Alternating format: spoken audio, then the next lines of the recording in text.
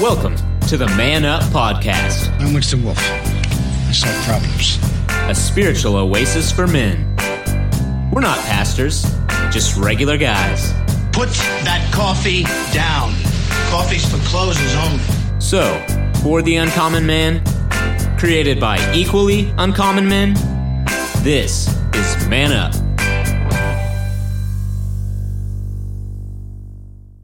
Two, one, and welcome everybody. This is the Man Up Podcast, podcast number 95. 5 from the magical 100. We're so glad you're here. Where is here? Here is Sugar Land Baptist Church, Sugar Land, Texas. Grab a globe, spin that bad boy around. With a little bit of luck, you'll hit Texas. Southeast side of Texas is H-Town. Houston, southwest side of Houston is Sugar Land, and that's where we are. And we're not pastors, we're just regular guys, but we're trying to deepen our faith and go along this faith journey. And for 1 hour, and sometimes even a little bit less, what we do is we talk about the lessons and just give it a little bit different perspective. And we're so glad you're here and want to welcome all the men. And we know there's some women out there listening, and we're glad you're here as well. We have a Facebook page that is at Man-Up. We also we're on SoundCloud. You probably found us on iTunes, and we're so glad that you're here. And what we do is we have a panel discussion, and we have a Man Up Adult Fellowship, Bible Fellowship here at Sugar Land Baptist Church, where we go over a lesson, and then on Wednesday nights we get together and lift the best comments from the Man Up class and bring them to you. So wherever you are, you have the opportunity to go ahead and just think and dive deeper into the Bible and into the lessons, and hopefully this will help you along that faith journey. And I don't do this by myself. I got to have some help. And the help today is the panel of Mr. Michael Cropper. He's a attorney. He's a prosecutor. He can defend you or he can throw the book at you. So, but we call him the judge. It's great that he's here. And we have a world-class trainer. He's pretty much the class intellectual. He's Robert Koshu, and I'm sure he's going to be talking about his Cougs as they go into the tournament as well. So, yeah, go Cougs, baby. You got to throw it. This is a man thing, so you got to throw in a little bit of sports. And he has an unreasonable love for the Cougars. Man, it's not logical. No question about it. Yeah, and my name's. You know what the word fan is from? It's from the word fanatic. Fanatic. That's right. That's right. So I think we'll just. No reason to abbreviate it to fan with Robert. Fanatic is fine. And my name is Bill Cox. I am just basically a sales type.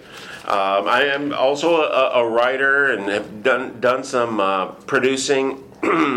And I'm the director of the Man Up Adult Bible Fellowship here at Sugar Land Baptist Church. So we're missing a couple of people, and I want to go ahead and call them out. It is spring break. Mr. Steve Titch is doing something with his son, which I encourage every man to do. When you have kids that are at school age, that are having a spring break time, men, take the opportunity to be a dad, to do something different and special with your children. That's what being a dad is about. That's some of the rewarding part of it. And we want to encourage you to do that. And Kyle Trahan is not here, and he doesn't have an excuse. No, that's fine. But there was no spring break for Kyle, but he's our class deacon, and he's a great guy, and so we're going to miss both of those guys as well. So, and I'm gonna hop before we hop into anything else. Even when your boys are out of school, find time to do things with them. Oh, no question about it. Bill made a joke earlier about the University of Houston going into the tournament. And yes, March Madness is upon us. And not only my beloved Houston Cougars, but the school my money went to, Texas Tech University, where my older son is an alumni, also is doing quite well and will probably be in the tournament. And the two boys and I were plotting sports bar plans together for the tournament to go watch games together. Nice. So just to kind of throw that out, even as your kids get older, you find different ways to connect with them, but make sure you do that. It's really important as your kids get older. A sports bar sharing a pitcher of soda pop. That is awesome, Robert. I'm glad you said that. That's right. That's right. If my wife hears that, that's what she assumes. I just want to let you know that my Central Michigan Chippewas, just missed it again. So, no fanatic here. What we do is we have a study guide from Baptist Way Press, and it's Connect 360, and this particular one is about truth and grace. And this lesson is crossing barriers with grace and truth, and it's a story that I'm sure the vast majority of you have heard, but we're going to try and throw in a few new wrinkles in it and talk about some things that you may not have thought of. But before we get into it, I just want to let you know that the basic format for this, we have a panel discussion. We go over, we do an overview because, hey, we're men, we're all busy sometimes. There's people, and I've looked at the stats, sometimes they tune into the first 10 minutes and then they get it. And there's others that will listen to it multiple times to get it. And so what we do is we have the panel talk a brief overview of the lesson. We read the scripture, and then we dive in deeper and bring up more ideas and things that you may have not considered. One thing that's nice about this setup that we have here is this. There are different personalities, and there's different occupations, and a lot of times our thinking is defined by our occupation. And there may be one of the other panelists that you might identify with more and their point of view, and that may be because of what you do. And that's all good, but that's why we bring diverse voices together. So, and with that, I'm going to go ahead and just do the quick overview, and I'm going to start out with the judge, Michael Cropper. Hey, just a reminder, Bill's telling you what book we're in. We are in John, and I was going to say if Robert wanted to open, he could. It's one of his favorite books of all time, and he shared that with us. And just a reminder of where we've come from. The first lesson is from John 1, where the Bible says, in the beginning was the Word was with God, and the Word was God. So the Word, of course, is Jesus Christ. We looked at that, and He is God incarnate. And then the second lesson we have is, Jesus turned the water into wine. These are all great stories. If you've been in church at all, or if even if you visited church, you have more than likely heard the stories where Jesus turned the water into wine at the wedding banquet, wedding celebration. And then the third one, which we discussed last week, is the story of Nicodemus and when him coming to Jesus and wanting to talk about his spiritual insights. And Jesus confronted him and said, you've got to be born of the Spirit, not just study the Word of God and not just go to Sunday school and church, but you actually have to have Jesus into your heart. So today's real quick note on today's lesson is the woman at the well. Very, very, very common, very familiar story to all of us. And I like that we were talking just a little bit ahead of time. And I'm going to when Bill reads the scriptures, we'll go into it more. So I don't want to go into it much and give anything away. We'll talk about it more. But I love this story. It's another one of them where Jesus goes to a well and he knows everything about the person and surprises her and he confronts her spiritually, and it works out just great. And that is called a teaser from the judge. Right. So stay tuned for his comments. And now we'll go ahead to the professor. Yeah, so for this study, I decided what I was going to take in the in-between time just to refresh is kind of refresh everybody with what happens. We talked about John being a supplement to Matthew, Mark, and Luke. Yeah, and kind of, that's right. For my intro, I was going to say, okay, over in Matthew, Mark, and Luke, this is what happened. There is nothing that happened in Matthew, Mark, and Luke. Last week we talked about Jesus cleaning the temple, and then from there, or having this conversation with Nicodemus. Right. 2 weeks ago we did clean the temple. Probably that night, certainly within the week, he had the conversation with Nicodemus that we Right. discussed last week. And this is like immediately after that, where he's going to Samaria. And the only thing I'll mention is in the end of chapter 3 that we didn't cover last week, the Pharisees started to take note that Jesus was baptized, that Jesus' disciples rather were baptizing people, and they were actually becoming more of a force than John. And John had been a thorn in their side. You know, the whole den of vipers comments don't go over well with the people in Right. power. Yeah, he was- And some of John's disciples, well, Jesus is getting bigger than you, John. What do you get? And John's exact words were, he must increase, I must decrease at that point. Yeah. Jesus left Jerusalem, and he never really comes back until the end of John, the end of all the Gospels, for Easter, which we're preparing for as we go through Lent right now.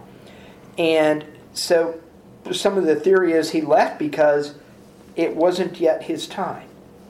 And so he got out of town basically to kind of escape the glare of the Pharisees. They're going to take note of him eventually in Galilee, but kind of get him out of the limelight a little bit. And so that leads us up to where we are now. And there were 3 roads he could have taken when he left Jerusalem to go back to Galilee. He could have went along the coast. He kind of crossed the Jordan River and then gone up the east side. But the shortest and most direct route was through Samaria. And that's actually what most of the Jews did. They wouldn't interact with anybody while they were there. We'll talk about that later. Yeah. But they would pretty much, they would get on the expressway through Samaria to get back to Galilee if they were going there. Excellent. And with that, I'm going to go ahead and read. The text is from John 4 through 30, and 39 through 42. But he had gone through Samaria, so he came to a Samaritan city called Sychar, near the plot of ground that Jacob had given to his son Joseph. Jacob's well was there, and Jesus, tired out by his journey, was sitting by the well. It was about noon. A Samaritan woman came to draw water, and Jesus said to her, "Give me a drink." His disciples had gone to the city to buy food. The Samaritan woman said to him, How is it that you, a Jew, ask me, a woman of Samaria, for a drink? Jews do not share things in common with Samaritans. Jesus answered her, If you knew the gift of God and who it is that is saying to you, 'Give me a drink,' you would have asked him, and he would have given you living water." The woman said to him, "Sir, you have no bucket, and the well is deep. Where do you get that living water? Are you greater than our ancestor Jacob, who gave us the well, and with his sons and his flocks drank from it?"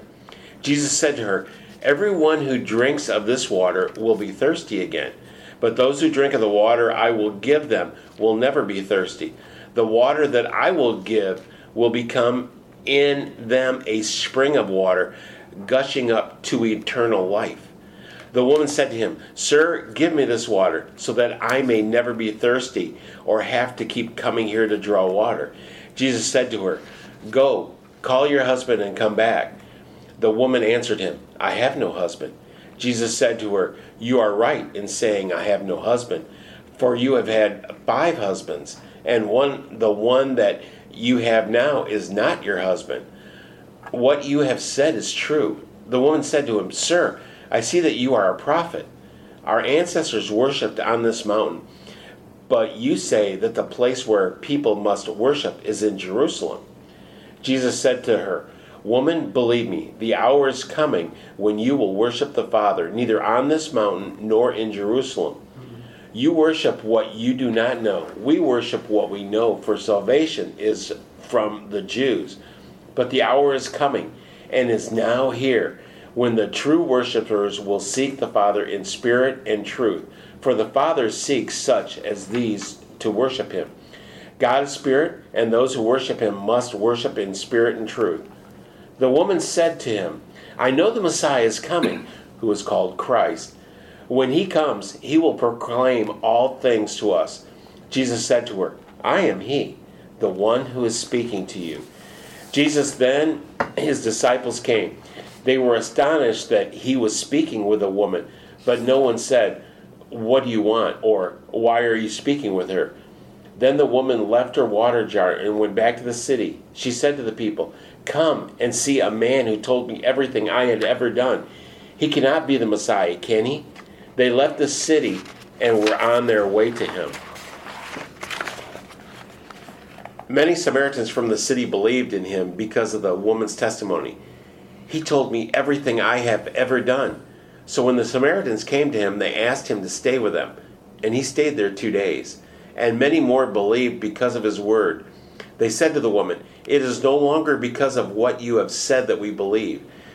For we have heard for ourselves, and we know that this is truly the Savior of the world."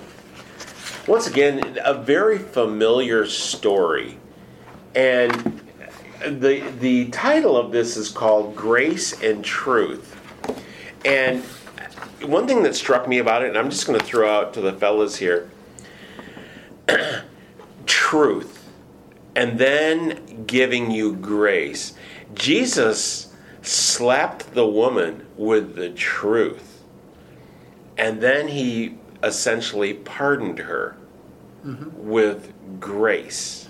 Well, and this is something we see time and time again with Jesus, and it's something that He kind of did it humorously too, by the way. yeah, oh, Absolutely. yeah, Absolutely. yeah. Go ahead, Rob. And he does some great humor later too Yeah, he with does. it. He does. But he was never afraid to confront and call out wrong. He didn't go by, and I'll just use the PC world today. Well, we got to be careful. We can't offend anybody. Feelings. He wasn't worried about offending and hurting your feelings. Now notice We didn't either 20 years ago, did we? No, 30 years ago, right? But he does it in a way that's not condemning. Yeah. Because all he did, he knew her story. He was God. He knew the story. Right. So, hey, woman, why don't you go get your husband so I can talk to him?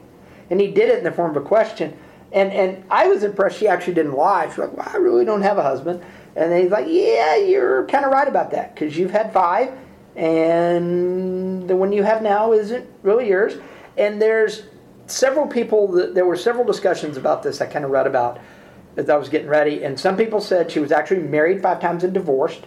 And 3 was like the max you were ever supposed to do that. So she's like way on the top end of that. Yeah.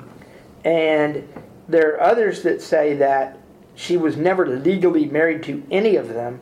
She just kind of bounced around. Yeah.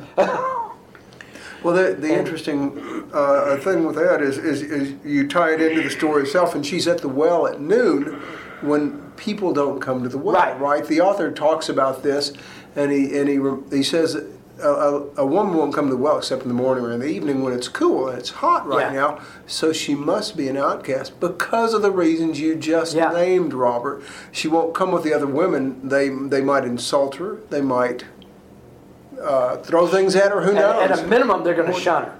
Yes. Oh, absolutely. No, Right. She's absolutely. Yeah. But I always like us taking these lessons and applying them to our own life and man's situations.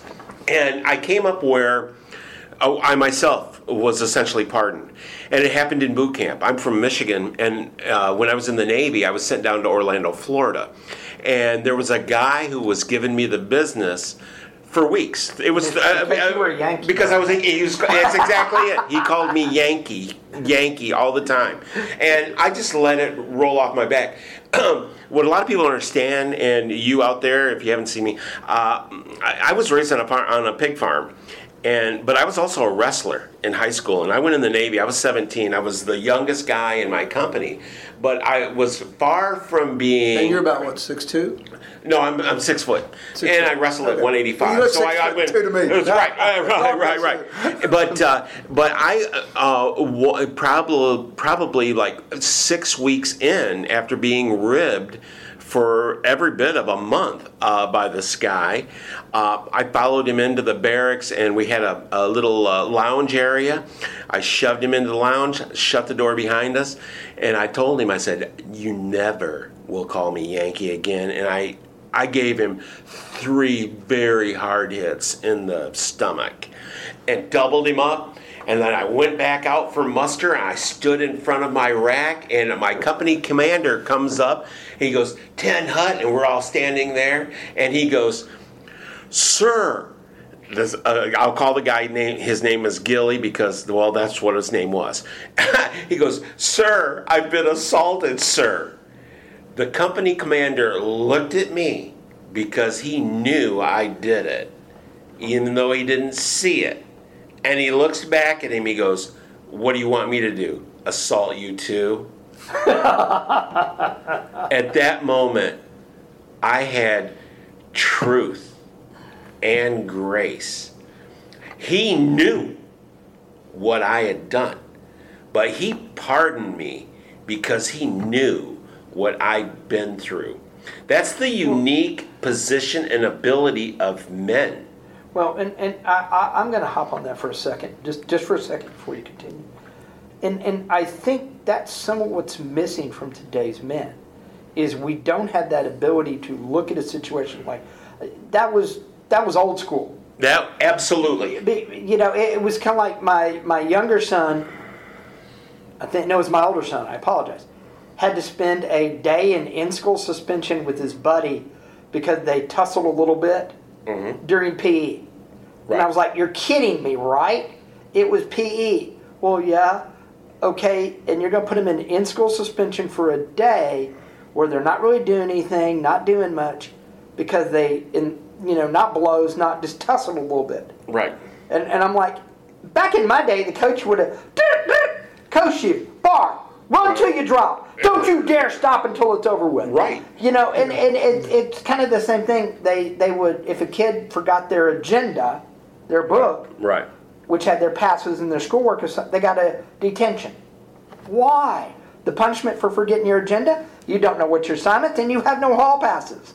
Right. If we want to apply non-natural consequences, and I'm going to use that word, to anything that goes on, versus in your case, the consequence of giving a guy a hard time for 6 weeks is you might get the snot beat out of you a little bit. You're not going to do enough to hurt the guy. Oh, right. You know, but I knew better. You're going to get your point across. Absolutely. Now, you know, something like that happens. We're going to sit down and talk about it. We're going to go to the counselor. And it's like, please. Oh, right. And what we've done as a society, instead of taking true biblical principles, where we can confront bad behavior. Right. No one wants to confront it. Why? Because, you know, it's going to be. You don't want to be. It's going to be 2 hours of nonsense, and nothing's going to get resolved, and it's all going to feel the same at the end of the day. Versus Jesus could have sat there and had a 6-hour conversation with this woman, not ever really confronted her, and nothing would have happened. Absolutely. That's right. And because of it, many people came out and accepted the Lord, right, and accepted the salvation. Right. There are so many little things there. My question, you guys, how did she know he was a Jew? Do you think he was wearing some type of garment that pointed out that he was a teacher? Absolutely. I think partially of that, but also his demeanor. His demeanor, and he wasn't. She knew he wasn't from around there, I think. Oh, okay. I would agree with that. It must be the clothes he had on. This would have been a definitive route of travel. This was a... Right. Jacob and Joseph are both mentioned. This will is not mentioned anywhere else in the Bible, except here. It's not something from the Old Testament where and Joseph gave Jacob this well. You know, the Samaritans, and Mike wanted to talk about this. Yeah, so go ahead. No, go ahead. Go ahead. I want you to bring it up. But okay. They weren't, I'm going to use the word pure-blooded Jews anymore. Right. Because they were intermarried. Well, what we called the northern kingdom. So Israel, big land. They split into Judah and Israel. Judah's the southern kingdom. The northern kingdom goes away about 200 years before the southern kingdom does. Mm-hmm. The Assyrians invade, wipe them out because they were worse than the southern kingdom. Yeah. And then they repopulate the land with Jews and others, and they intermarry, as you said. They intermarry. I think that's the key. Right. Really was and so at that point, they then become not pure blood Jews. Right. And as the woman alluded to, they developed their own temple system. Right. That's You know, correct. now you can go ahead and jump in with your... Well, yeah, there's a great hatred that Robert is setting up for. There's great hate between them because they worship. First of all, they believe the first 5 books of the Bible. They believe Moses is a great prophet, a leader, just like the Jews do, and they also believe Joshua is a great leader, and they believe they're from God, and they believe they worship the same God as the Jews, right? But they only trust in the first 5 books, which is the Pentateuch. Yeah, and no Psalms, no Proverbs, That's no Song of correct. Solomon, Correct. That's no the Torah. Kings, The no Torah. Chronicles. They were only Torah. Only Torah. Those is spiritually inspired. So we were talking, and I was asking Robert and Bill about much of the Muslim the religions or the fighting that's going on in Iran, Iraq, and everything, and all I could think of was the Serbs, and what was the other ones? The Shia and the Sunnis in the Muslim world. Yes, in the Muslim world. They fight, and folks, they kill each other. They hate each other as much. First of all, they're all Muslims, but they hate each other probably as much or more than Christians. And they kill each other just, they're in vicinity because they interpret the scripture different, or their Bible, their Quran. Called the Quran, differently. And that's why it's so much like this. And I mentioned that to Bill and Robert before. And that's why you see, first of all, the Samaritan woman, she obviously is not angry at him. She's curious why he asks her for a drink of water. And then you see later, now the funny thing, the little bit of humorous different part, you go to the end of the scriptures that Bill read, and his disciples come up, and they wonder why he's talking to a woman. Right. They don't necessarily believe she's a Samaritan, but many times the teachers did not talk to a foreign woman. Not just not whether she's Samaritan or not, but you just didn't go up and talk to women that you didn't know. So I thought it was a little bit humorous with that. I think that is, and one thing about it is, and if you don't go, you won't know, and that has to do with not only going somewhere, but it's also reaching out. If you don't reach out to a person, if you won't go that extra mile or put forth an effort, you won't know what you missed. Absolutely. And I think that is demonstrated. That's one of the wrinkles that it isn't explicitly said in these particular verses, but I have no doubt that the disciples picked up on that. Like you said, why is he talking to this woman? Yeah. Once they found out what happened, they were probably thinking, this is awesome. Well, and Jesus' leadership here leads to, as Mike alluded to at the end, a large segment of the Samaritan population of the city of Sychar turning to follow him. And I'm sure that plays in much later in Jesus' story as the believers come. And there were some very unique leadership things that he does here as he approaches and talks with her. The other thing, and we don't really talk about this very much, but guys, you meet somebody that's been praying or seeking the Lord sometimes, or you talk to them, or a pastor is under the anointing of the Holy Spirit, you sense something. You agree? You can sense the Holy Spirit sometimes. And folks, we haven't talked. If you listen to the last 90 podcast, you know that we haven't said much about the anointing of the Holy Spirit. But I'm convinced Christ had the anointing on him when he talked to her, because she had a complete open heart, completely accept his criticism. What were you going to comment on, Robert?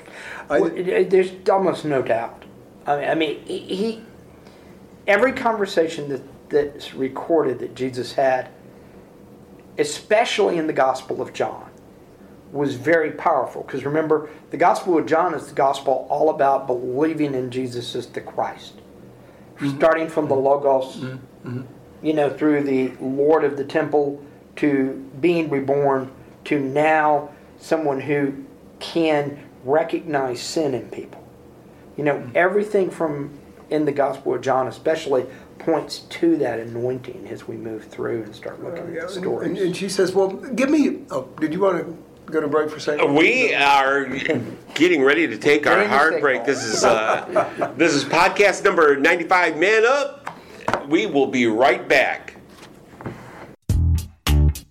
You are listening to the Man Up Podcast, spiritual oasis for men. Just like any muscle, we feel the faith muscle must be exercised. And here we do it real authentic, the Man Up way. Not pastors, just regular guys, each on a unique spiritual journey. Thanks for joining us.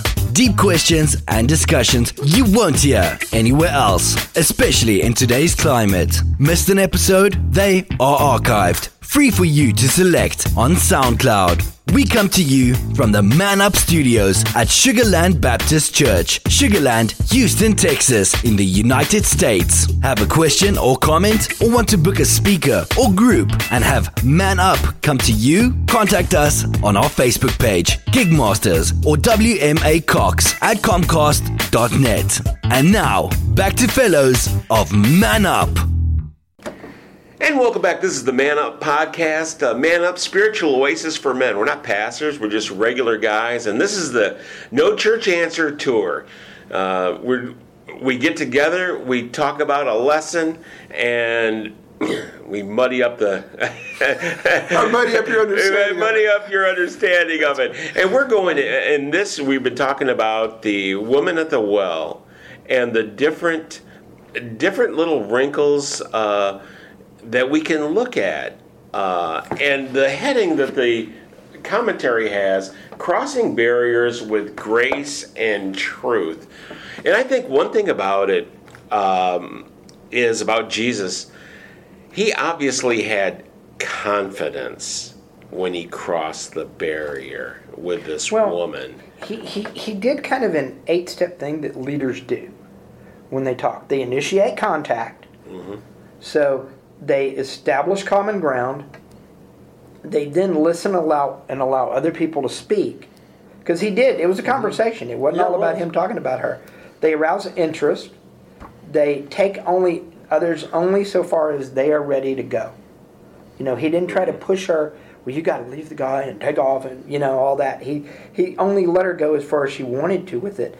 And they accept them where they are. And then at that point, they stick with key issues. And she tried to direct the conversation several different directions. And he kept getting back to the central point, which was himself. And then finally, they communicate things directly and simply. And that's kind of what we talked about at the end, that a lot of what we're missing in the world today is people don't want to do things directly and simply. They want to dance around the issue. Did you know that? Did you actually know that off the top of your head? Or are you reading something? I am reading that. Oh, that is okay. No, I was going to say. I'm not that good. You confused. I am not that good. Dude, you are totally awesome if you do that freely on the admit top I of am your not head. that good. But you're absolutely correct, and that is the thing about the politically correct culture that we live in right now. And men, and I'm so glad that you are listening to this, because I myself am probably one of the worst people. It's made me think before I speak, not only think about the idea that I was saying, but how I say it. Mm-hmm. And it kind of clogs up the system. Well, what happens is... It's not truth. It's absolutely not truth. It's not truth, but it's more than this, and I think Mike could talk about this. It's when you're doing an argument, you have to be careful not to overthink it.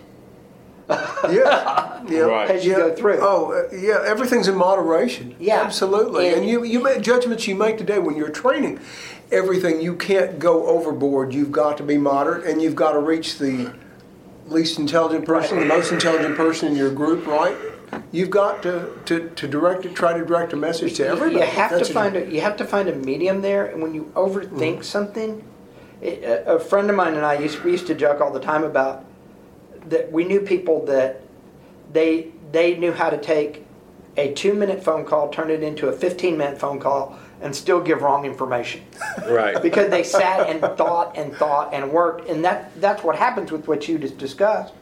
Instead of us confronting spiritually and directly, we think through everything, and then we end up dancing around, and we really don't do any good for that person or the cause of Christ with what we've done, because all we've done is kind of muddy the waters. You know, you're talking Right. what we end up doing a lot of times, but there are times that we end up muddying the waters too as we go through. Well, Because we want to overthink. because we're not direct, we take 20 minutes to give away 5 minutes of wrong information. Yeah. But and the thing about it is, I think about the players in this particular story, and of course you have Jesus, you have the woman, you have the disciples who come back at the end, but you have the well. And imagine the well being there and seeing this. And how many times people have come, drawn water out of it, and left. And nothing really happens. Or nothing out of the ordinary happens. And then something like this spectacular happens. Well, you point out the water, and I think, that, again, there's more humor in that. The water, he says, give me water, and he says, if you know who I was, you'd ask me for living water. Well, first of all, any water is living water if you're thirsty, right? Right. And then what he refers to is the spirit that you must quench the spiritual thirst that's inside of you, right? Well, I think that is a very good point. But a point that I have is this.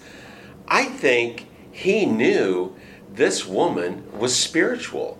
Yes. Not many people, not everybody, particularly in American society now, is spiritual. Not everybody is. But there are people that, like my son, for example, he's been a spiritual kid his whole life. And it's not just because of me.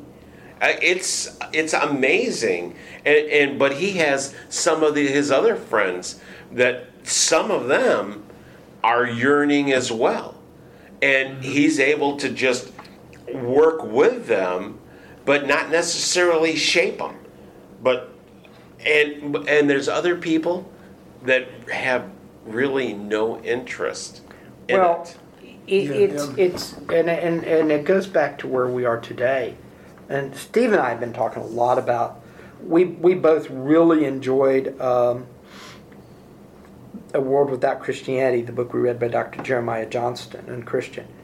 And the fact that we are in a post-Christian world right now, you know, once again, not that America was ever Christian, really a Christian nation, but the influence of the church was everywhere.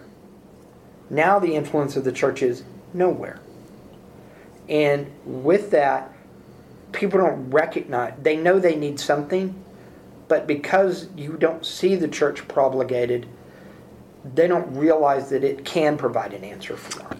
You know, that is I'm glad you brought that up, because I've been talking with some friends about this as well. I don't think it's necessarily a bad thing, the separation of church and state, because what it's done is, instead of having Christian and Christianity and symbols all around you, it makes a person seek out that faith and have a spiritual discipline to get your faith. You have to pursue it. You have to want it now. And I think sometimes when you have everything all around you, it's like having rich parents that give you everything. You don't appreciate it. Whereas when it's not around you, and then you have to seek it and you have to go after it, it will be more. I'll argue that one of the worst things that ever happened to Christianity was the 1950s when, and a little bit before, but the height of it was the 1950s, when Christianity got wrapped in with the American flag. because it became a cultural thing, not a spiritual thing. And when it becomes a cultural thing, not a spiritual thing, you're right. The spiritual discipline's gone. And you don't recognize you need the spiritual discipline. I talked about last week about going to the closing of my mother's church. Sure. Church where I grew up at. That was a prime example of, and I didn't comment on Episcopal Church polity and theology at that time. I'll do a little bit now. They are a prime example of a church who wrapped itself in a American culture, not worried about the spiritual thing. They were more concerned with the culturism and the spiritual and having the right people in our church. And my mom's church is the tip of the iceberg of what's going on with the Episcopal Church now because of that. They are the big churches, St. John the Divine, where President Bush and Barbara Bush funeral were held. They're going to survive. But what you see is all these little bitty medium satellite to small Episcopal churches, they're all dying off because they lost their connection. And people don't have a way. And the ones who are faithful don't have a place to go and be faithful anymore because of it. Right.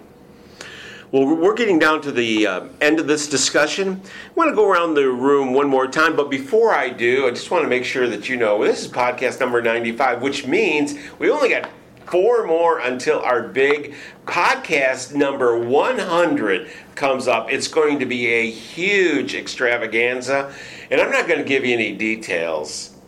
I really don't have any, but I know it's gonna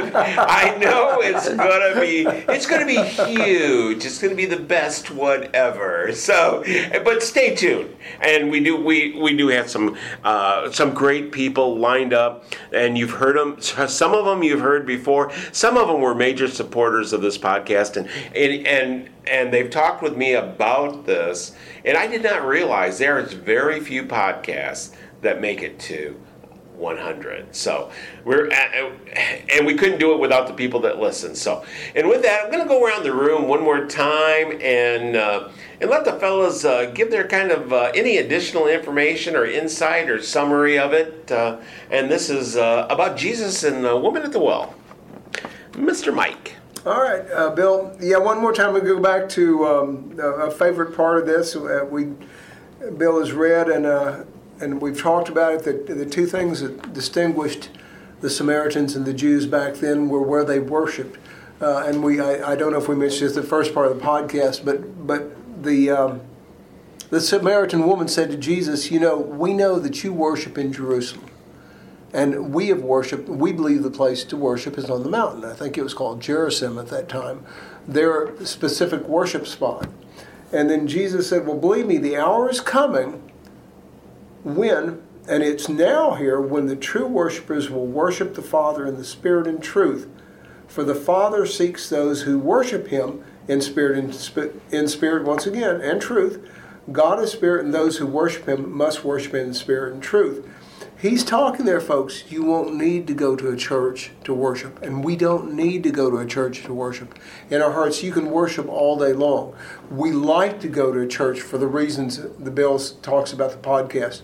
It keeps us focused. We go to Sugar Land Baptist, and we have a men's class, which Bill has talked to you about. It keeps us focused each week, and we love it. But you can worship Jesus, or you can worship God in your heart wherever you are. And that's what Jesus is telling her. You don't have to go to a specific place. When the Lord and the Holy Spirit comes into your heart, you can worship it. It's not the place. No. It's not the place. No. Absolutely, there's more to it. And that's the thing. This is just a part of my worship. Mm-hmm. That's correct. It's the corporate part of your worship. It's the corporate part of my worship. Yeah. Mm-hmm. Mm-hmm. Professor. I just want to keep challenging the guys. It's Lent. Focus on how you're going to engage the culture, not to change it, not to make it a Christian culture, but focus on how you're going to engage it so that Christ can be seen through you. Maybe you need to confront. And if you do, confront with grace, the way Jesus did in this passage. Maybe you need to have that grace. Because of, we sort of talked about it, but because of this, she felt she was so convicted She shared her story with the people of her city, who then turned to Jesus.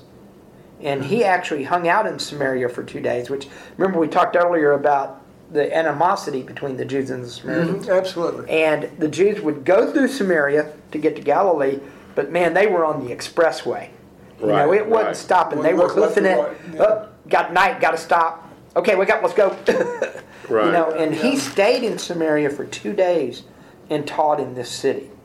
And this is after he basically stays in Jerusalem for close to a week, meets with Nicodemus. Pharisees start taking notice. He hightails it out of Jerusalem because it's not his time yet. He stops here and spends 2 days there teaching and sharing. And you know, Sychar wasn't a big city. It was no more than 10, maybe 15,000 people at most. You know, so it wasn't a huge city. But he stayed there for a couple of days and taught. I know I'm just kind of redirecting real quick, but any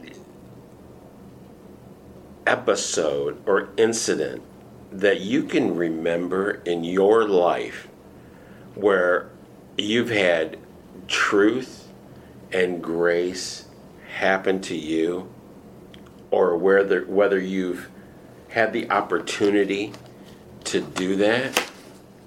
I shared where it was in boot camp, but I'll never forget. I'm asking you guys because here's I'm sure, but thing. I can't think of a time. I mean, I'm sure there have been, but I'm going to have to sit long and hard and think of that. Yeah, I'll take that as homework. I probably should have asked you sooner, and the reason why is those are moments in life that you will never forget, and that is a uniquely man thing. Because men, we don't interact like women. We're not totally social animals. We're not into the touchy-feely. Typically, when we're doing something and when we're interacting, we're doing it with purpose. Mm-hmm. And so what I want people to understand is this. Because you're a man, and you're looked on as a leader, particularly in a moment of crisis. When a crisis happens, and I think about this all the time, if there's a car accident and there's women and children are in that vehicle, who is going to be the first one to run in? It's going to be a man that is going to run in and try to save them. Why? Because it's the responsibility. It's inbred. It's innate. It absolutely is. Yeah, and that is, to me, a big part of this lesson. Mm-hmm. Truth is essential, but then you have the opportunity to extend grace, and you may change a person. Or what Jesus did, he changed the lives of many people because of that.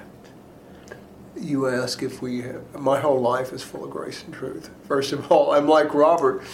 I could think of probably many things, but just coming right at me, my whole life, I can tell you, when the Lord came to me, he sent someone to share with me, but I grew up hearing the message and running away from it until I was 19 years old. And then finally he sent, and I think I mentioned this before, he sent an attractive girl to get my attention. And he can use funny things to get you attracted to him and accepting him as Savior. Right. And in this case, men are attracted to attractive girls. And this one came and witnessed to me and said, you really don't know the Lord. You need to accept Him. I'd been praying all my life, been going to Baptist church, Sunday school all my life, every Sunday morning. But I had not really accepted the truth of Christ. So I like what one of our former members used to say. I'll call him Lynn because that's what his name was, Lynn. He used to say, you don't accept Christ, you quit rejecting Christ. Absolutely. That's a good statement. And that's phenomenal. And that was excellent, and that made so much sense to me. And with that, this is podcast number 95. This is Man Up. Spiritual Oasis for Men. We're not pastors, we're just regular guys. Hope you have enjoyed this. We are on iTunes, we're on SoundCloud. You can post a question or comment on our Facebook page that is at Man-Up. I want to make sure that you are encouraged by us to join a local Bible-based church. Why local? So you'll go. And if you're ever in the Sugar Land area, come visit us. We're Man Up, Sugar Land Baptist Church. Want to make sure that you go to a men's only adult Bible fellowship or Sunday school class. And if there isn't one, start one. This is Man Up. You've been listening to Man Up, You want answers. I want the truth. You can't handle the truth. dedicated to the uncommon man, created by equally uncommon men. If I were the man I was 5 years ago, I'd take a flamethrower to this place. You can contact us on Facebook under Man-Up. Post questions, and we'll answer them right here on the Man Up Podcast.